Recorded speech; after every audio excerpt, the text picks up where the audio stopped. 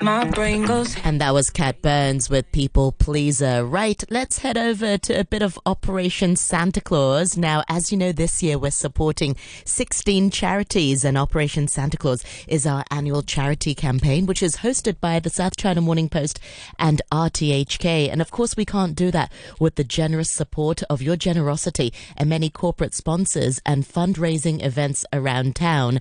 And this year is no exception with the White Christmas Street Fair, which is organized by Swire's Winter Wonderland. Carol Mang talks to the group's CEO, Tim Blackburn, about the chocolate theme party last night. 3, 2, 1. As you know, it's the Operation Santa Claus time again. It's been great to listen to the stories of our beneficiaries here on Radio 3 a few times a week. But now let's focus on the people who give. Each year, we have a bunch of very kind corporate sponsors who keep coming back. They hold some great fundraising events, and I'll be going to some of them in the next couple of weeks to see what they are all about. Today, I'm in Curry Bay at the Swire Properties White Christmas Street Fair. The theme this year is Chocoland, and I can see all the life-size chocolate coming into reality, and as you can hear, there's lots going on.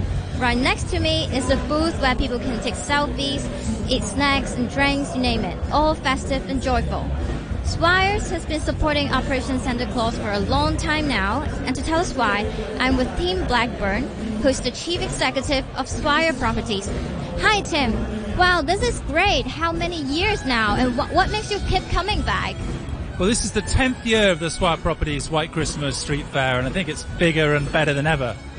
This year, the street fair will run for 2 weeks, so we're hoping to increase the visitors from, usually we see 50,000 people a year. This year, let's hope we get about 100,000.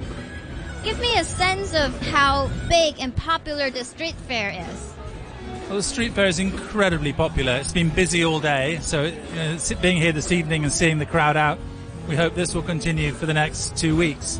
Usually we'll see about 50,000 people visit the street fair. This year we're running it for 2 weeks, so we hope to do maybe 100,000. Tell me more about it. What's special about this year's event and what can people do here? So the theme this year is Chocoland. And what's special about it is we've been able to involve not only university students but secondary students as well.